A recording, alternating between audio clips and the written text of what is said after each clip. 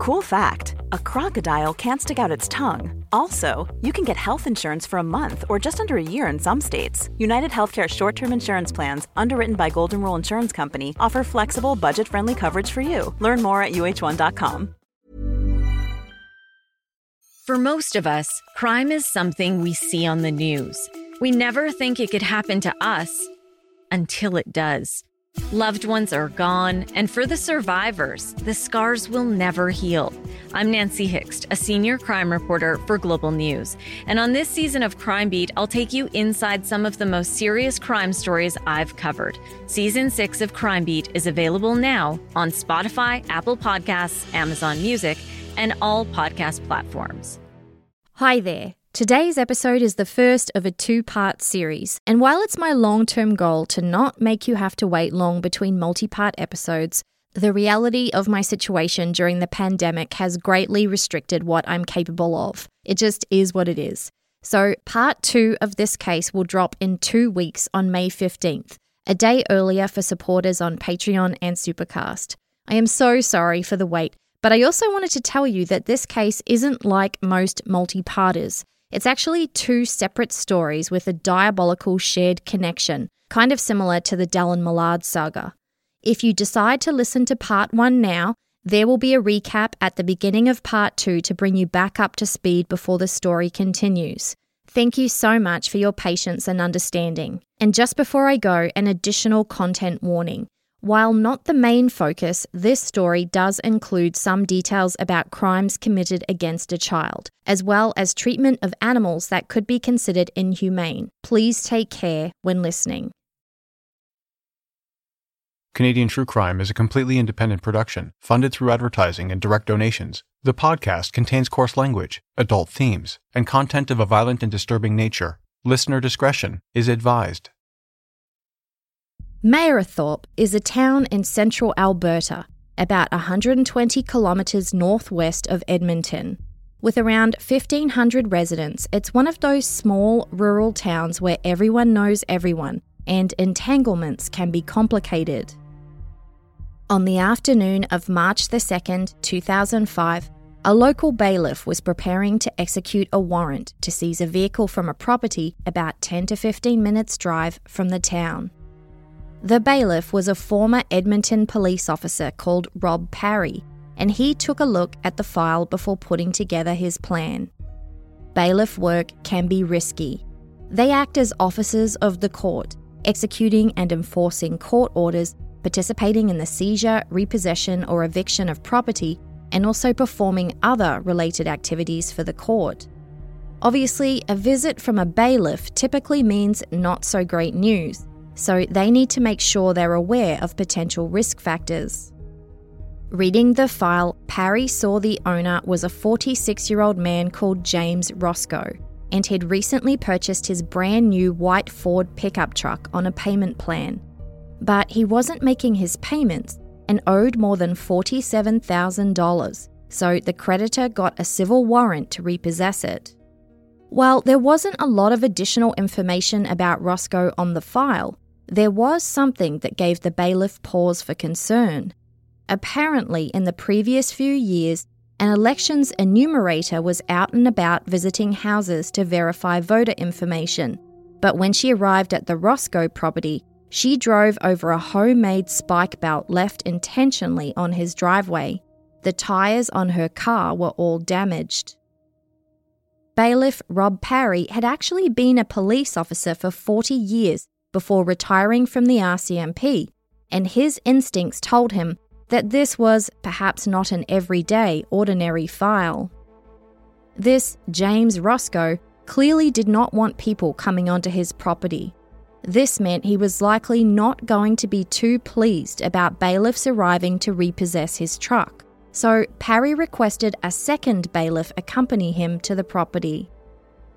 The 2 bailiffs arrived at the entrance to Roscoe's snow-covered property at around 3 p.m. and scanned the terrain.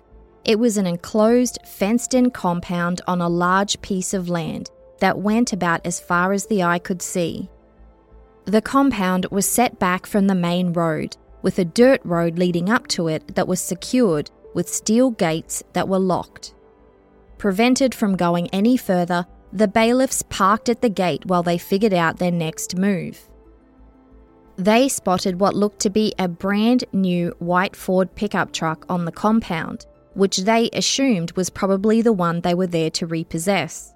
The property was fairly barren, a flat piece of land populated with a mobile trailer home, a small shed, 3 granaries for storing grain, and all surrounded by patches of dirt, grass, and crunchy snow.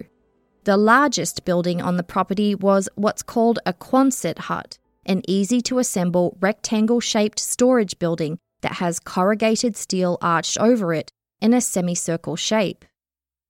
And just outside of the Quonset hut, the bailiffs saw a man moving around. This must be James Roscoe. They got the feeling he knew they were there but was refusing to acknowledge them. He disappeared inside. In the car, Parry honked the horn, hoping it would force Roscoe to give them his attention. Instead, 2 large Rottweilers emerged and ran over to the gate, barking and growling aggressively. But there was no sign of James Roscoe. The 2 bailiffs decided to call Mayerthorpe RCMP for assistance.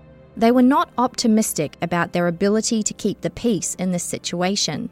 When Parry told the officer on the phone what was happening and who was involved, he was given a very stern warning.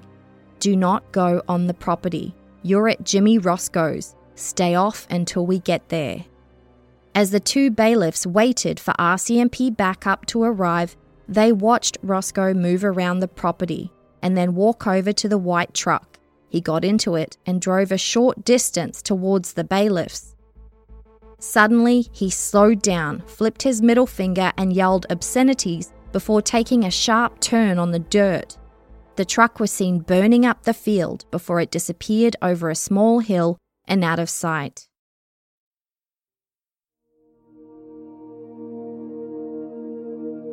A few minutes later, police backup arrived. Corporal Jim Martin from the Mayerthorpe RCMP detachment was in charge and brought 2 younger members with him.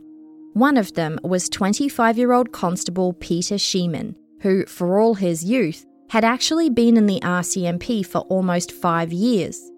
He paid for his university degree working part-time, detailing police cruisers, and then joined the force after he graduated. Constable Sheeman had never had any direct experience with James Roscoe, but Corporal Martin was more experienced and had encountered the man a few times. Roscoe was considered somewhat strange. He had a history of violence and threatening behaviour and was a possible police hater. They discussed the situation with the bailiffs and Corporal Martin put a plan together. He and Constable Sheeman would look around for Roscoe, while another officer in a cruiser drove around the northern and western boundaries of the huge piece of property to see if he could see anything. But first, they had to take care of those 2 Rottweilers, who were still snarling at the gate, just as their owner had clearly instructed them to do. A decision was made to incapacitate the dogs with pepper spray and force them into the small shed out of the way. At around the same time, witnesses reported they'd seen a white pickup truck exit rapidly from another side of the property before screeching onto the road and heading north. It seemed James Roscoe had managed to escape. Meanwhile, the officer in the cruiser phoned in to say he'd come across a local helicopter crew who were available to help with an air search for $900 an hour, but Corporal Martin declined. Maybe hiring a helicopter at this point would be jumping the gun. The bailiff's warrant legally allowed them to enter the property to search for and repossess the Ford pickup truck. But at this point, it wasn't yet considered stolen. They hadn't confirmed that the truck Roscoe drove off in was the same truck they were there to repossess. And also, the Quonset hut was massive and could have sheltered a number of vehicles, including the truck. So the RCMP decided to proceed with a search on that basis. After the steel front doors were forced open, the group made their way over to the Quonset and let themselves in through an unlocked door. They immediately stopped in their tracks. There was not much available light, but it was obvious that this hut was being used for two illegal operations: a cannabis grow-up and a chop shop, where stolen vehicles were being dismantled and sold for parts. So now there were several issues to deal with.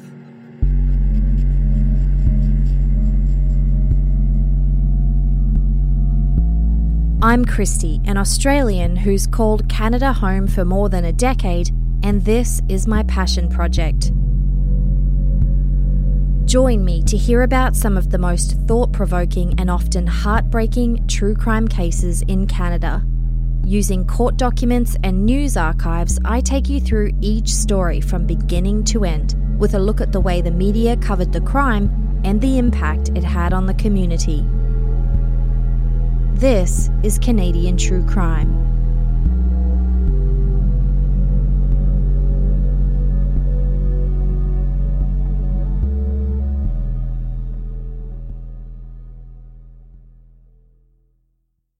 First, the bailiffs posted their civil warrant at the mobile home on the property. The truck had not been located and was designated as stolen. Constable Sheeman called it in over the radio as an official BOLF, or be on the lookout for. Although the young officer hadn't had any personal dealings with Roscoe, from what he'd seen and heard that day, he decided to ask the operator to add a notation that extreme caution should be shown. All local RCMP officers were told to be on the lookout for the white truck and 46-year-old James Roscoe. The second issue was the cannabis grow-up and chop shop. Corporal Martin and Constable Sheeman left to get a new search warrant to search the Quonset on that basis, leaving two officers behind to guard the property. Over the next few hours, as the search warrant was still being processed, Constable Peter Sheeman returned with another member from the Mayerthorpe detachment, 29-year-old rookie constable Brock Myrell. Brock was the valedictorian of his RCMP graduating class and had only been a member of the force for less than a month. The two bailiffs stayed behind too, just in case Roscoe or the truck re-emerged from somewhere. But a few hours later, they decided the chances of that happening were slim and left. As part of the RCMP's application for the search warrant, they had to obtain a copy of James Roscoe's criminal record. Even though it comes in a condensed format, it was still somewhat lengthy, showing a total of 6 convictions that occurred between 1976 and the last one in the year 2000, which was 5 years beforehand. Roscoe's first conviction was at 17 for breaking and entering, theft and possession of stolen property. He was given a fine and a year's probation. Over the next few years, there were more convictions and more fines and probation. And then, in 1979, at age 20, he served his first prison sentence of 45 days for breaching his probation and making harassing phone calls. Now, according to his criminal record, there was a significant gap of almost 12 years before his next conviction, which happened in 1990 when he was 32. For that, he was convicted and fined $200 for uttering threats. And then there seemed to be another big gap of 10 years before he was found guilty of sexual assault in 2000 for crimes he reportedly committed in the 1980s. He was sentenced to 30 months in prison and released in 2002. So that meant he'd been out of prison for just under 3 years. Now, according to a later report written by Judge Daniel R. Powell, what isn't listed in a criminal record are other incidents where charges were laid but ended up being stayed, withdrawn, or dismissed. Obviously, if charges don't result in a conviction, they don't make it to the official listing on a criminal record. Now, when the court or the RCMP request someone's criminal record, these additional items are often listed in an area called summary.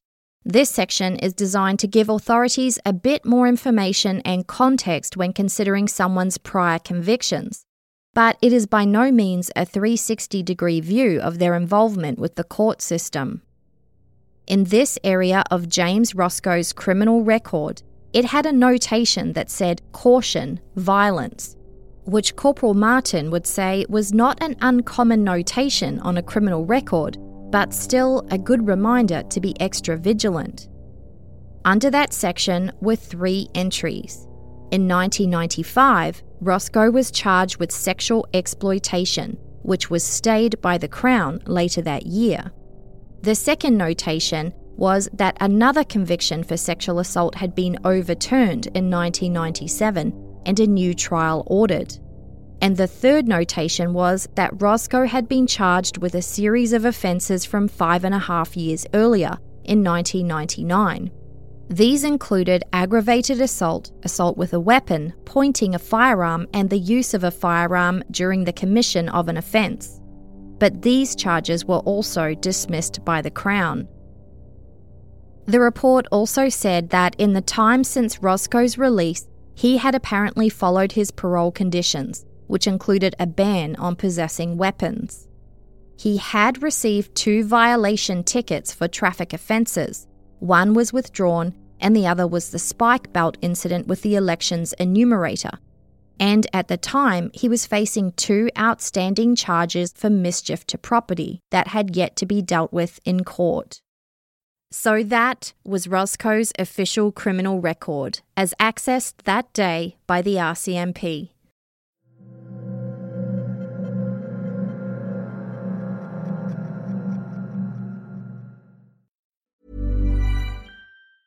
A lot can happen in 3 years, like a chatbot may be your new best friend. But what won't change? Needing health insurance. United Healthcare Tri-Term Medical Plans, underwritten by Golden Rule Insurance Company, offer flexible, budget-friendly coverage that lasts nearly 3 years in some states. Learn more at uh1.com.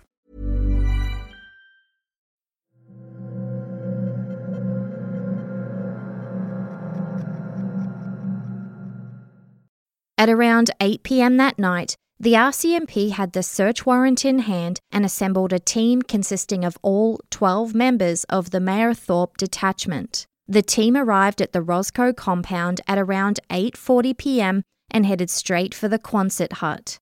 There was still no sign of Roscoe, which was a good thing, as they knew he could be trouble.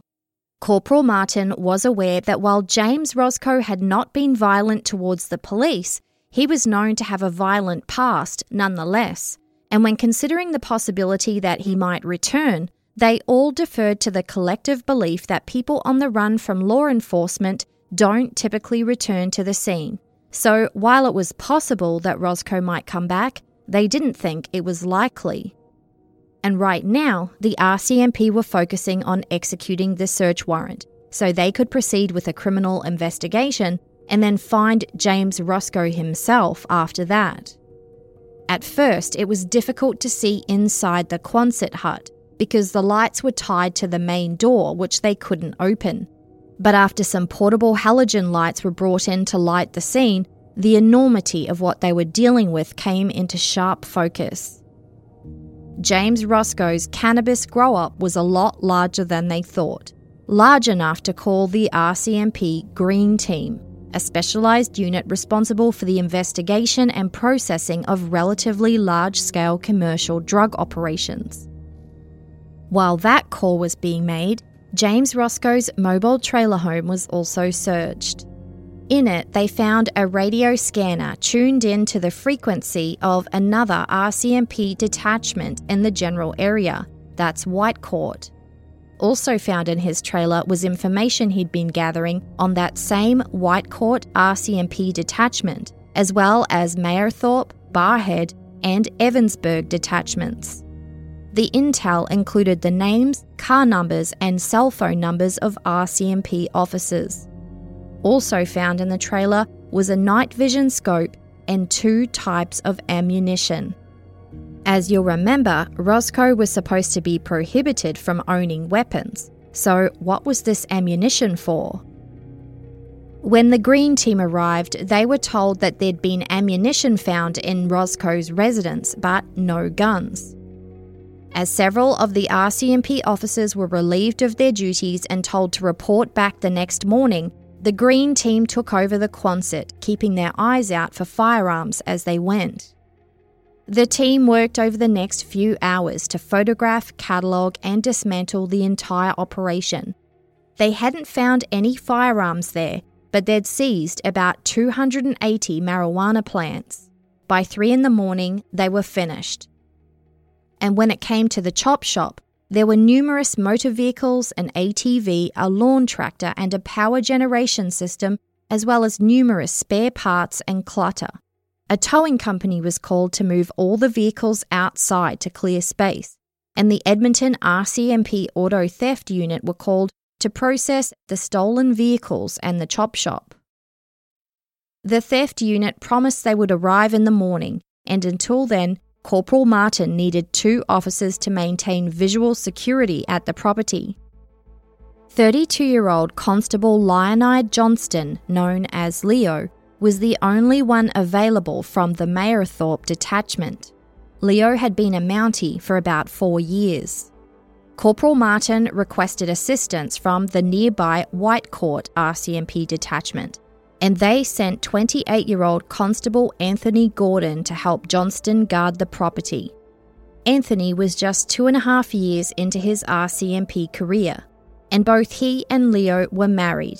Leo was a newlywed, and Anthony's wife was pregnant with the couple's second child. The job the 2 officers set out to do seemed fairly routine. Just publicly guard the site for the next few hours until the auto theft unit got there. Nothing too complicated. Everything was left just as it was.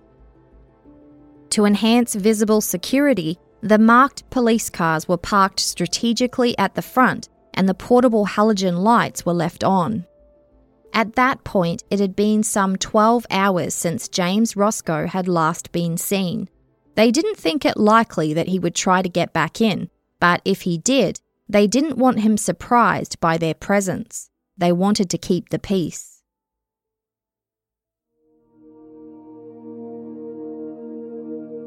Hours later at 9 a.m, Constables Johnston and Gordon phoned in and reported back that the rest of the night had been uneventful and they were still waiting for the auto theft unit to arrive.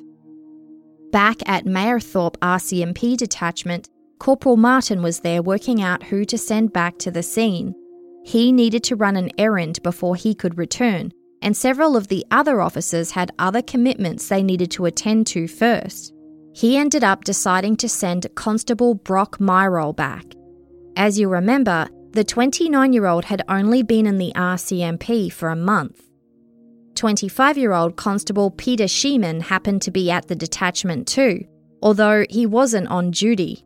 Sheeman was the one who went with Corporal Martin to get the search warrant the day before, the one who'd been in the RCMP since he was just 20. But that day, Peter wasn't working. He had just stopped by the detachment on his way to Edmonton to run some errands. He overheard that Brock needed to be taken to the Roscoe property as soon as possible, but Corporal Martin couldn't go with him yet, so Peter volunteered to take Brock there himself. When the pair arrived at the property, there was some concern around those 2 Rottweilers. Constables Leo Johnston and Anthony Gordon told them that the dogs had been locked in the shed all night. It was decided that Brock would get a sedative from the vet and buy some meat. He would then hide the sedative in the meat so the dogs would be fed and sedated in one move. Even though Constable Peter Sheeman wasn't on duty, he decided to stay on a bit longer to continue helping the rookie officer. The 2 constables returned from the vet and took care of the dogs. Not long after this, 2 members from the Edmonton RCMP Auto Theft Unit pulled up. They surveyed the scene, seeing the group of RCMP officers standing next to the shed at the back of the Quonset. They were, of course, the 3 uniformed RCMP officers, Constables Leo Johnston, Anthony Gordon and Brock Myrol, and 1 unarmed in civilian's clothes, who was Constable Peter Sheeman. One of the auto team, Constable Hugestrad, got out of the car, and Constable Gordon recognised him and came over to say hi, before rejoining the other 3 officers as they walked around the corner of the Quonset and out of sight. Hoogerstraat from the auto theft team went to the back of the car to get changed into his work clothes and was soon joined by his partner, Corporal Stephen Vigor, to discuss their plan. Suddenly, they heard 2 loud bangs. Maybe something banging on the inside metal arch of the Quonset? But then there was another bang, and another, and more, and some screaming. It was gunfire. Both officers pulled their guns out of their side holsters and started running towards the front of the Quonset. But wait, there may be officers down and they needed to call that in. Hoogerstraat ran back to the vehicle to make the call. As Vigor cautiously approached the Quonset, his gun drawn, the door suddenly swung open and a man walked out holding a semi-automatic rifle. Slung across his back was a hunting rifle, and he also had a pistol in his belt. There was no one else it could be but James Roscoe. Somehow he had managed to return to the property undetected, even though 6 RCMP officers were present. Roscoe suddenly locked eyes with Constable Vigor, and a look of surprise flashed across his face. It was clear he didn't expect them to be there. Roscoe grabbed his semi-automatic rifle and fired 2 shots. Vigor was able to duck beside a vehicle and the bullets hit the side mirror and passenger side window. He fired 2 return shots and then hid beside the vehicle. He couldn't be sure that he hit Roscoe, but he caught a glimpse of the man staggering back inside the Quonset. The constable then joined his partner in the vehicle and they waited for a minute or 2. They had no idea what was going on inside the Quonset. All they could see was an RCMP pant leg sticking out from around the side of it.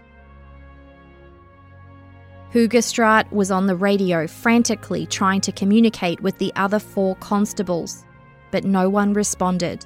No further sounds were heard. For safety reasons, they waited there until the RCMP emergency response team showed up. Because of the possible danger, a robot was deployed to assess the situation inside and around the Quonset. Tragically, no signs of life were detected. The emergency response team entered the Quonset and discovered 5 bodies. The 4 fallen constables: Anthony Fitzgerald Gordon, age 28, Leonide Leo Nicholas Johnston, age 32, Brock Warren Myrole, age 29, and the youngest of the 4, Peter Christopher Sheeman, age 25, who wasn't even on duty that day. All 4 officers died as a result of gunshot wounds. And the 5th body belonged to James Roscoe, who also died of a gunshot wound, except his was self-inflicted.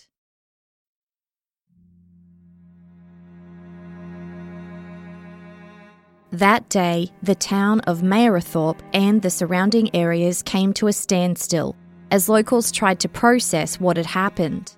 As the news made headlines across Canada and beyond, there was widespread shock and mourning. Flags across Canada were flown at half-mast. The small town of Mayerthorpe, previously unknown to many, would go down in history as being the location of the worst multiple officer killing in contemporary Canadian history. The Mayerthorpe and Whitecourt RCMP detachments had been obliterated. Mayerthorpe only had 12 members in the detachment and 3 of them were now dead, and Whitecourt had sent one of their members to assist and he was dead now too. All remaining members of both detachments were given time off and staffed with RCMP officers who flew in from other detachments. A week after the tragedy, a public memorial service was held in Edmonton to honour the 4 RCMP officers who lost their lives that day.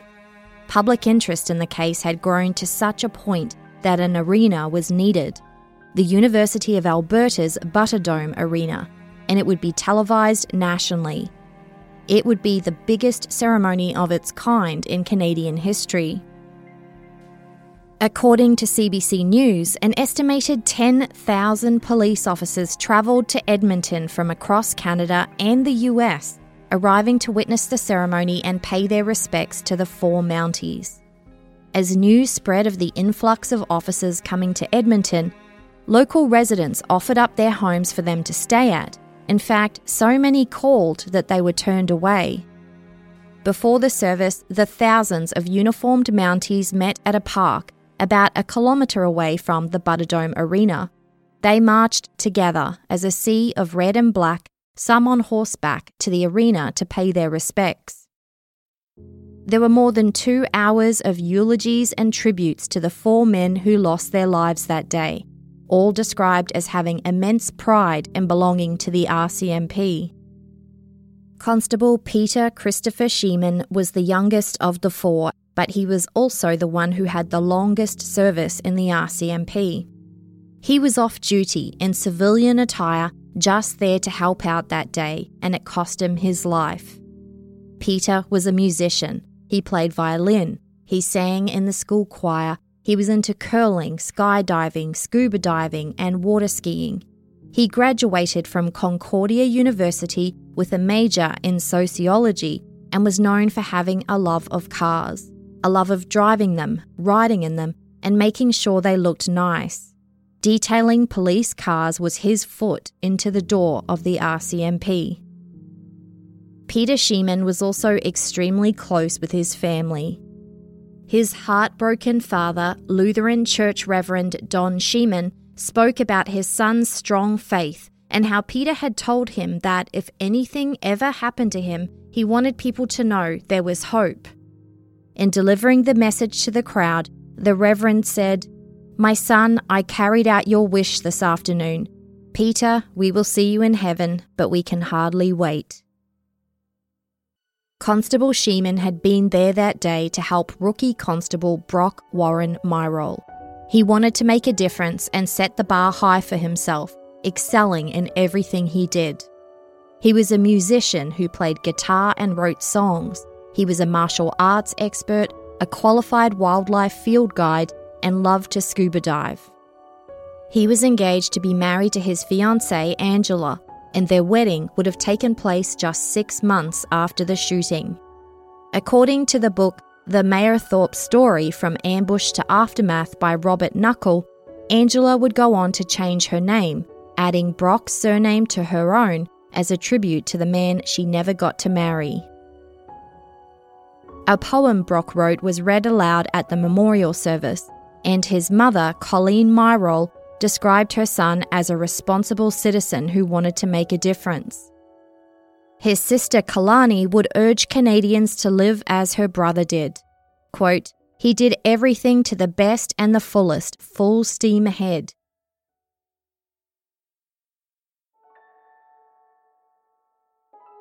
Constable Leonide Nicholas Johnston, known as Leo, was a newlywed. The 32-year-old had only been married to his wife Callie for a few months when he was killed. They hadn't even had a chance to have their honeymoon yet. A quote from his obituary: "He completed her life with his bravery, his deep love, his understanding and innocent and precious enjoyment of their every moment together." Callie told reporters, "We had a beautiful life each day and we were supposed to have a long and beautiful future together."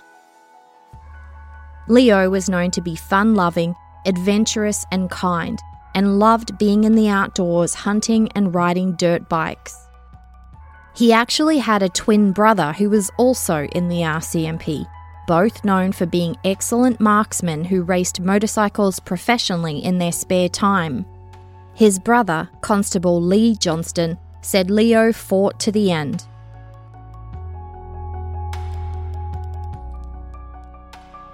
Constable Anthony Fitzgerald Orion Gordon was described as a friendly, tall giant of a man who left behind a growing young family that he loved to spend time with.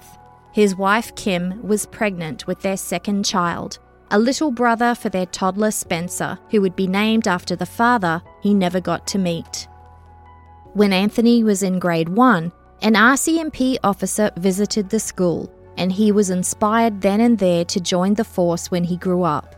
At the time of the shooting, he was stationed at Whitecourt RCMP detachment, and his colleagues there remembered him as gentle and honest, with a big smile and a bigger heart. Anthony loved all sports and the outdoors, including fishing and snowmobiling. The mayor of Whitecourt spoke with a reporter of the Ottawa Citizen, describing him as the kind of guy that just instantly put you at ease.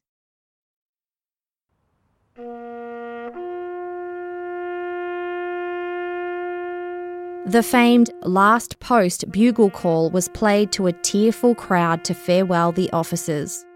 Well-known singers performed, and the crowd heard speeches from prominent politicians, including then Prime Minister Paul Martin.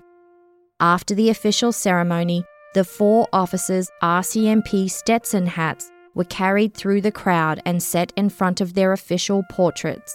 The attending law enforcement officers all saluted their fallen comrades.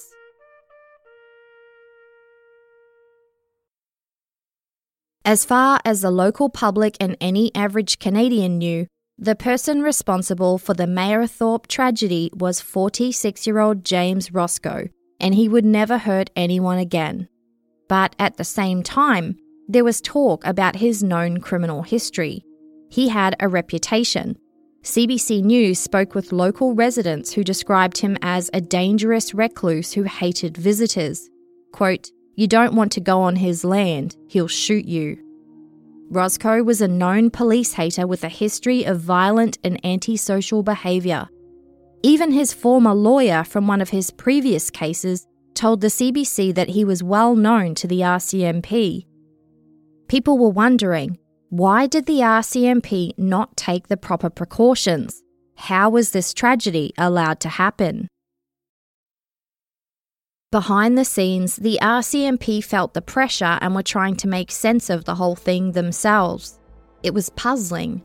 When Roscoe was last seen, he was driving across the property in the white Ford pickup truck, but after he returned to the property, the truck was nowhere to be found. So, where did he leave it? There were other unanswered questions too. During the search of Roscoe's trailer and the Quonset, the RCMP found ammunition, but no actual firearms. Yet when he walked out of the Quonset, he had a semi-automatic rifle, a hunting rifle, and a pistol in his belt. So where did those 3 guns come from? How was he able to ambush the RCMP and take down 4 of their members? He must have had someone assisting him. But who? The RCMP had been blindsided and were determined to find out why.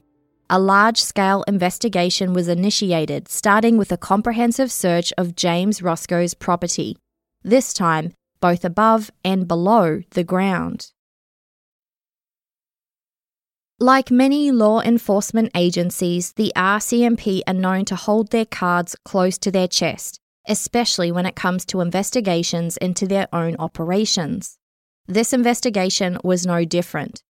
Word had started to spread that search warrants had been executed on the Roscoe property, but it would be some time before anyone knew what was happening, and the information would only come out in bits and pieces.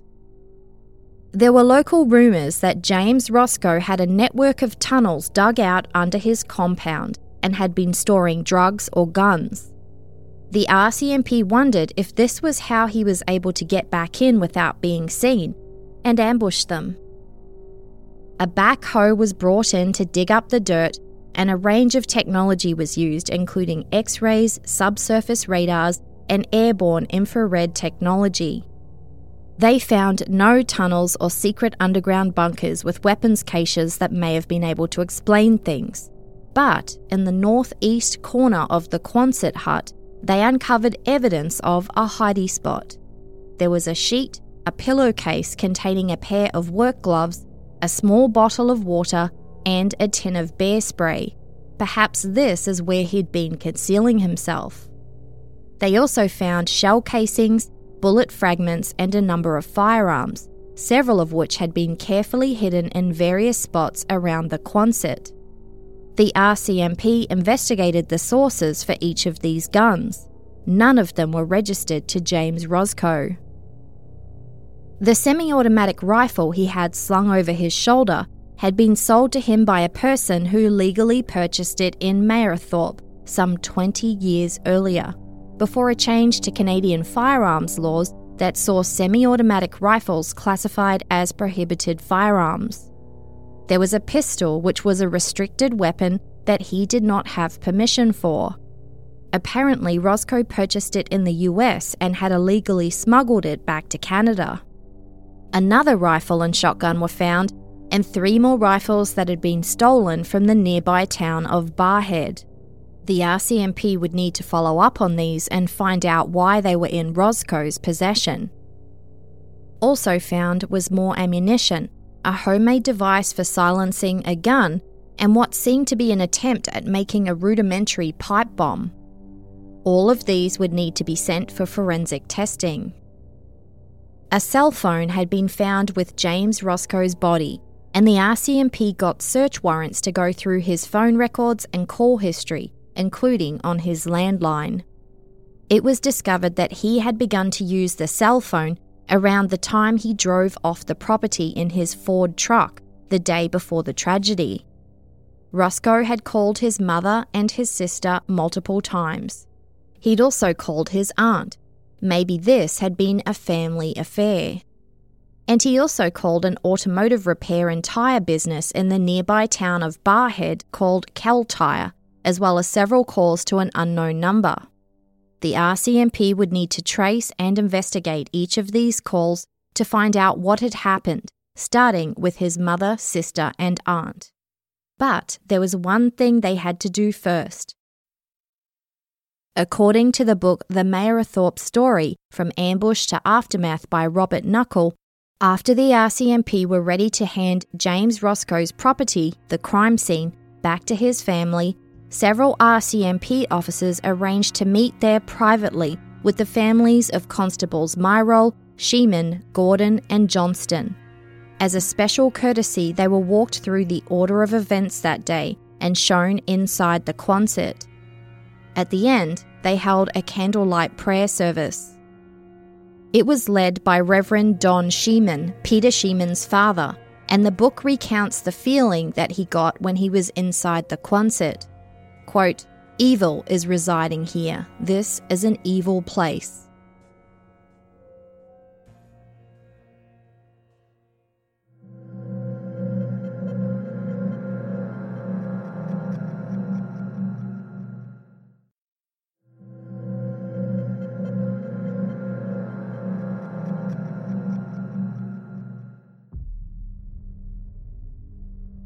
The full story of who James Michael Roscoe really was and his diabolical criminal history, that is, what wasn't listed on his official record, didn't come out straight away.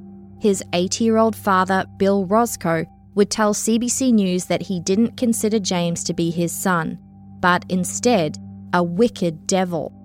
And while they still lived in the same area, they hadn't spoken for around 9 years. In fact, James had drifted apart from most of his family. His brother John would tell CTV News that he was never much of a brother. James Roscoe's troubles reportedly started when his mother Stephanie left the family home for reasons that are publicly unknown, leaving her husband Bill to raise their 8 children alone. James was 12 years old at the time, the second youngest of his 7 siblings, and he did not cope well with the separation. His older sister would say they did make attempts to help him, but he spurned them. Within 2 years, he was using drugs frequently and experimenting with guns, and after he turned 17, he started the break and enters, theft, possession of stolen property, gun-related incidents, and threatening behaviour, leading to his first prison stint at age 20. Now, what's interesting is his relationship with his mother, Stephanie.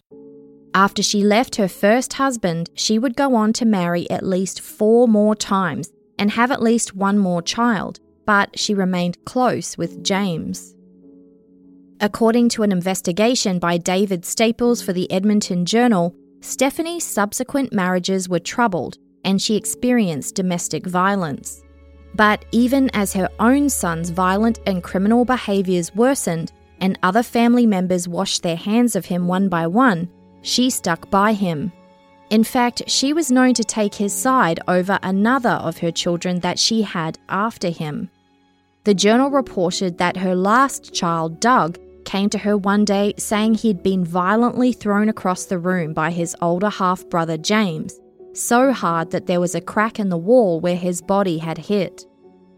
Stephanie didn't believe it, so he showed her the wall. Her response was, "What crack? I can't see no crack." That same brother would later tell court that James was always, quote, "kicking the shit out of me in the yard. We would be working on something and he would get mad, throw wrenches around, grab me, kaboof in the head. Mum never said anything." In adulthood, James Roscoe started a legitimate career as a driller at the oil patch for a time, but he subsidised his income with illegal activities. And no matter what he did, Stephanie always gave him the benefit of the doubt, even as his illegal activities turned from criminal money-making pursuits into crimes of a different kind. In 1983, when he was in his mid-20s, James Roscoe started sexually assaulting a 10-year-old boy, who some sources reported was a relative of his. Over the course of the next 6 years, the boy was assaulted several times a week, before finally plucking up the courage to go to police about it years later as an adult. The stigma of being a male survivor of child sexual assault perpetrated by another male can be stifling, especially in small towns and rural areas. But according to the Edmonton Journal, when Roscoe's mother Stephanie found out about the allegations, she scoffed at them. Quote, "If it really happened, why didn't he say something then?" The Journal also noted that Stephanie didn't blindly believe her son was innocent. Some days she would deny the sexual assault allegations happened. Others she would admit her son needed help. In fact, it seems that she was victimised by him too. According to one of her other sons, James actively intimidated his mother. When he didn't get what he wanted, he would throw violent tantrums and rage at her, making her afraid of him. And he was never far away because it was her land that he lived on. His fortress-like compound was on a much larger parcel of 480 acres of land that Stephanie owned and lived on, with her last husband Warren. Their 2 trailers were only about 1 kilometre apart on that land. But whatever Stephanie went through, she still chose to belittle the man who accused her son of sexually assaulting him as a child. And his journey through the court process would be a prolonged one over more than a decade, which was the reason for that 12-year gap in James Roscoe's criminal record. He was initially charged with sexual exploitations, but those charges were stayed. He eventually went to trial on charges of sexual assault of a minor and was found guilty. But the conviction was overturned on appeal and a new trial was ordered.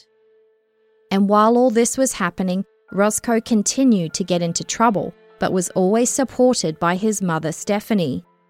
The charges piled up, but not many of them resulted in a conviction.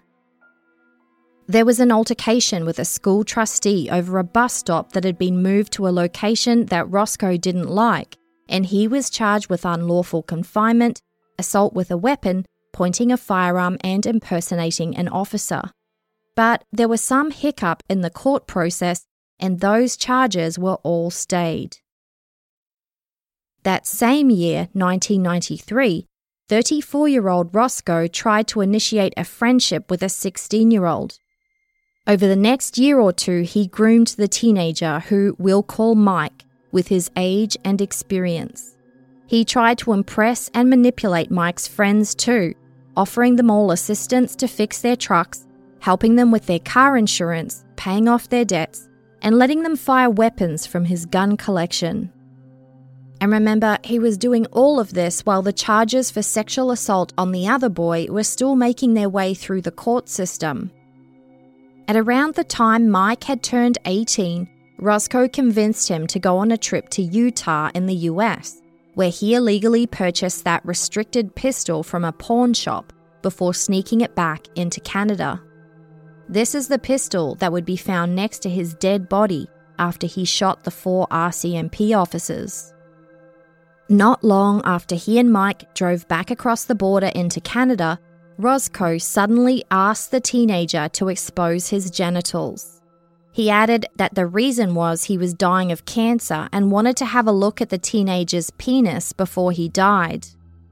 Mike refused this attempt at emotional manipulation, and Roscoe put a gun to his head, threatening him if he didn't comply. The situation was diffused, and the confused teenager chalked it down to weird behaviour, but tried to steer clear of Roscoe after that as much as he could. But a few months later, Roscoe showed up at his family home, saying that he wanted to clear the air. Mike was willing to hear him out, and they went to his bedroom to talk. Instead, Roscoe threw him on the bed, held a gun to his head, and threatened him even more. Mike fought back, wrestling with him before he was able to grab a knife and cut Roscoe on the jaw, necessitating a hospital trip. After that, Roscoe continued to terrorize the teenager, threatening to kill him if he told anyone what had happened. He didn't care so much about it getting out that he had threatened a teenager with a gun. What he was most worried about was that local residents would think he was gay. One night, Roscoe came up with a ruse to lure Mike to his mobile home. It worked, and Roscoe proceeded to interrogate him for hours before handcuffing and sexually assaulting him at gunpoint. After that, he drove Mike to school like nothing had happened. Traumatized, Mike went to the police, and James Roscoe was charged with these offences. The case made it to trial, but Mike was a no-show for some reason. With no key witness to testify, Roscoe was acquitted. While assumptions had been made that the charges must have been fabricated and Mike thought better of it, this is not what happened.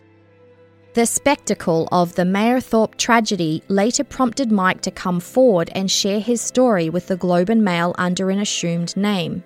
He said that the reason why he didn't show up at trial was because James Roscoe had threatened to kill him and his family.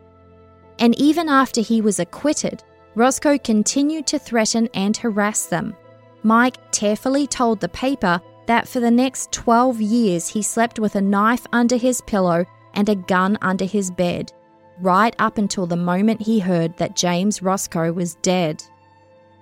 And a former Edmonton police officer anonymously told the Edmonton Journal that he knew of many more teenagers and young men who were victimized by Roscoe in the same way. Any survivors or witnesses to his crimes who did decide to come forward experienced the same treatment as Mike. They were stalked and threatened by Roscoe, sometimes with a firearm. He would offer money to their friends to report where they were going so he could follow them and threaten them there. He terrorized them so much that it became not worth it for them to continue speaking out. Hence, so many charges not resulting in convictions. The former Edmonton RCMP officer also told the Journal something chilling. 3 young men who went to the RCMP about James Roscoe ended up dead. All 3 deaths were deemed suspicious, and Roscoe's name came up in each case because he clearly had a motive. But there was no solid evidence of homicide, let alone his involvement in it. James Roscoe continued to barrel through life, taking what he wanted, not considering the repercussions, and intimidating witnesses.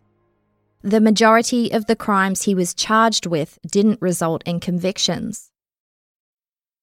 A few years after the incidents with Mike, as Roscoe was still waiting for his second trial for the charge of sexual assault to a minor, he was charged with aggravated assault, assault with a weapon, pointing a firearm, and the use of a firearm during the commission of an offence. This was only a notation on his criminal record under the summary section, but the reason why this didn't proceed from charge to conviction was that in the preliminary hearing, it came out that some witnesses had lied about some facts, which hurt their credibility. and this led the Crown to reassess its case and not call those witnesses. The charges were dropped. Roscoe also allegedly pepper-sprayed several people at a hotel and impersonated a police officer. Again, charges went nowhere. He also made repeated complaints about the RCMP, accusing various officers of criminal offences and harassment. According to the book The Mayerthorpe Story, From Ambush to Aftermath, he would write letters to the editor of the local newspaper, The Freelancer, complaining about police harassment. He even used to purchase ad space in the paper, thinking he could use it for whatever message he wanted. So he put in ads defaming people that he considered his enemies.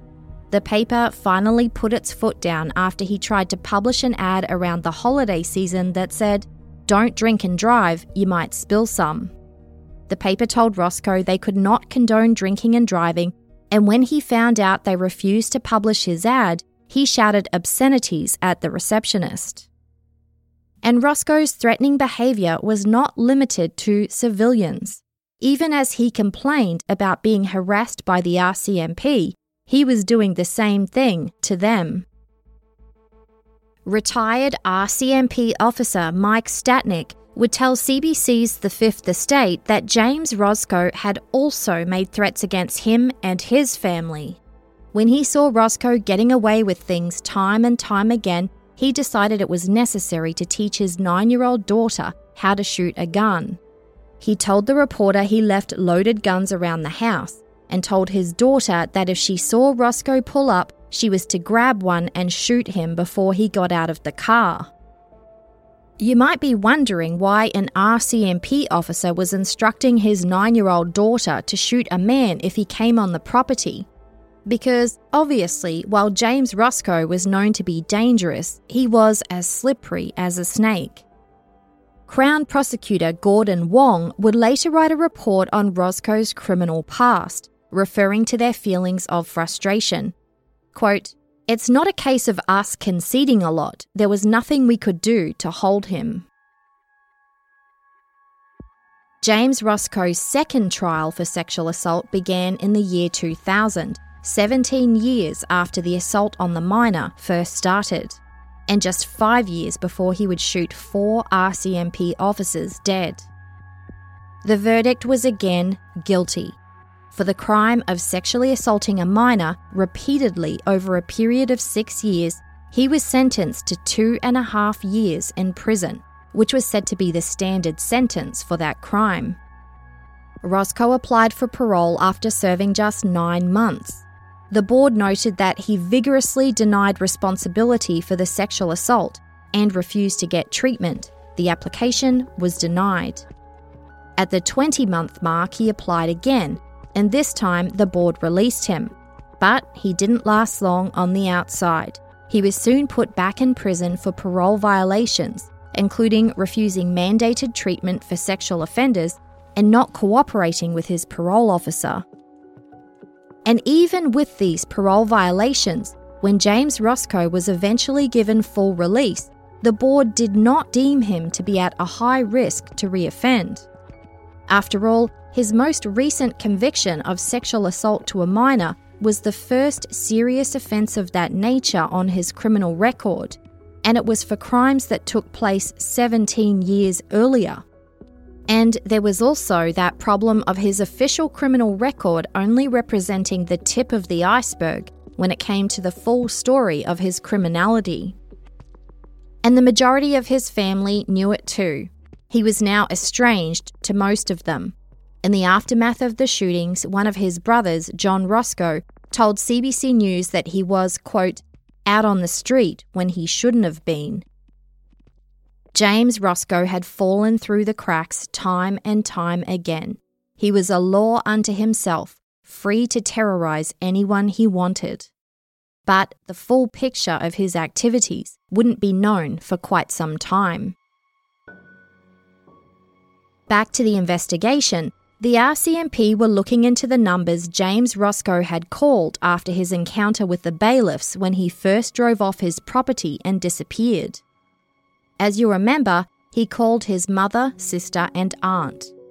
The RCMP spoke to his aunt, Anne, who reported that he contacted her first, sounding desperate and nervous. He said he was dealing with a situation on his property and wanted to know where his mother was. Anne didn't know. But as it turned out, Stephanie was uncontactable that day as she drove to the nearby town of Barhead to run some errands. She told the RCMP that when she arrived home later that evening, she was surprised to see some police cars positioned on her son's property, which was just about 1 kilometre away on the same piece of land. They were, of course, guarding the property as they waited for the search warrant that would allow them to search the Quonset hut. Stephanie told the RCMP that her immediate thought was fear that her son was going back to jail. But within a few minutes, the phone rang. It was James, relieved that he'd finally gotten hold of his mother. Strangely, despite what was happening on his property, she said he sounded the same as he always did, whatever that meant. But he had a request. He was looking for a place to hide his truck and asked her if he could park it on his Aunt Anne's property, which was about 35 kilometres away. Even though he'd previously spoken to his Aunt Anne himself, he obviously expected his mother to do his bidding and ask her about the truck, which she did. She called Anne later that night to ask, assuring her that nothing bad was going to happen. But Anne refused. The whole thing was stressful and she wanted nothing to do with whatever her nephew had gotten himself into this time. Stephanie kept at her, pleading, telling her that if anyone asked about the truck, she could just say a neighbour had left it there. Anne still said no. Stephanie promised she'd personally come and get it the next morning. Finally, Anne had no energy left to argue. She didn't say yes or no, she just left it at that and waited in her living room to see if anyone showed up. No one did, so at long last she went to bed, relieved.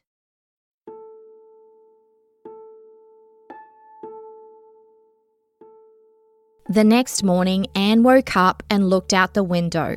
Her heart sank. There was her nephew's white Ford pickup truck now parked in her yard.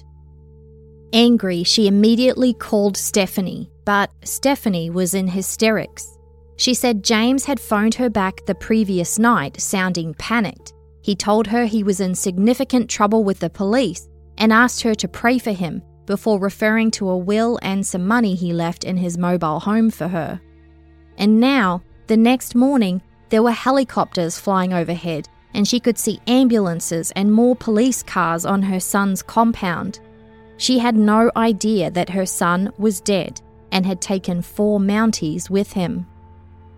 Whatever had happened, Anne was angry about being dragged into it. She ordered her sister to come back and pick up James's truck, or she would call the police herself and report it. The problem was, Stephanie couldn't leave because the road was now blocked off. According to the Edmonton Journal, Stephanie pleaded with her sister. If she insisted on calling it in, don't report who the truck belongs to. Reluctantly, Anne agreed. She reported the truck but said she thought it may have belonged to a neighbour. But after she learnt about what had happened that day, she decided enough was enough and told the RCMP about her conversations with Stephanie about hiding James Roscoe's truck. It was helpful information, but for the RCMP, it resulted in even more questions. So now they knew that James Roscoe had driven his truck 35 kilometres to his Aunt Anne's place and left it there. At some point, he made a stealthy return to the compound without the truck. His Aunt Anne did not drive him back. His mother Stephanie also did not, as she was at her trailer the whole night. And he couldn't have walked because it would have taken too long. So how did Roscoe get back to his property? The RCMP firmly believed he had a partner, a mystery person whose assistance had clearly enabled James Roscoe to ambush the force, resulting in the worst multiple officer killing in modern Canadian history. With 4 young Mounties dead, their families and colleagues grieving, and escalating questions from the general public and the media about how the Mayerthorpe tragedy was permitted to happen, the RCMP were determined to do whatever it took to find this person and bring them to justice.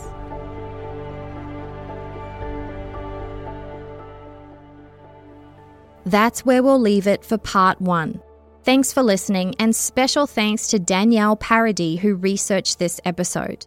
You'll have part 2 on May 15th, and if you're a listener on Patreon or Supercast, you'll receive it a day or two before that. Today's podcast recommendation is Season 2 of Criminal Conduct from my friend Javier Leyva from Pretend Radio. Take a listen. Criminal Conduct is back with a brand new season. John, what is a constable? Like a police officer, they can carry a gun, a badge, and drive around town with blue lights. But a constable is much more powerful than a regular police officer. In Kentucky, a constable has all the powers of a sheriff. He answers to no one but the voters on Election Day. And there's one constable in Kentucky that got our attention. Mike Wallace, the constable, was a walking civil rights violation. He's got a gun and a badge and is able to intimidate a lot of people. If he got behind me and turned his blue lights on, I ain't stopping. Constable Wallace has been accused of shaking people down and stealing their cash. It's kind of like giving the fox the keys to the chicken house. This Wally guy is notorious for planting drugs, stealing shit. Everybody knows it. We just can't nail him. He said, but you know what? You just might be the difference. From the creators of Twisted and Pretend Podcast comes Season 2 of Criminal Conduct. Canadian True Crime is a completely independent production, funded through advertising and the generosity of supporters on Patreon and Supercast. Thank you to everyone who's told a friend or left a positive review wherever you listen to podcasts. It really helps the show. If you don't like the ads, you can get early access to an ad-free version of every episode for just a couple of dollars a month. There's also a few bonus episodes, as well as a monthly debrief episode where I take you behind the scenes. Visit canadiantruecrime.ca/support to learn more. A percentage of profits and all proceeds of merch sales are donated regularly to Canadian charitable organisations related to helping victims and survivors of injustice. Thanks to the host of True for voicing the disclaimer, and also to We Talk of Dreams who composed the theme song. I'll be back soon with another Canadian true crime story. See you then.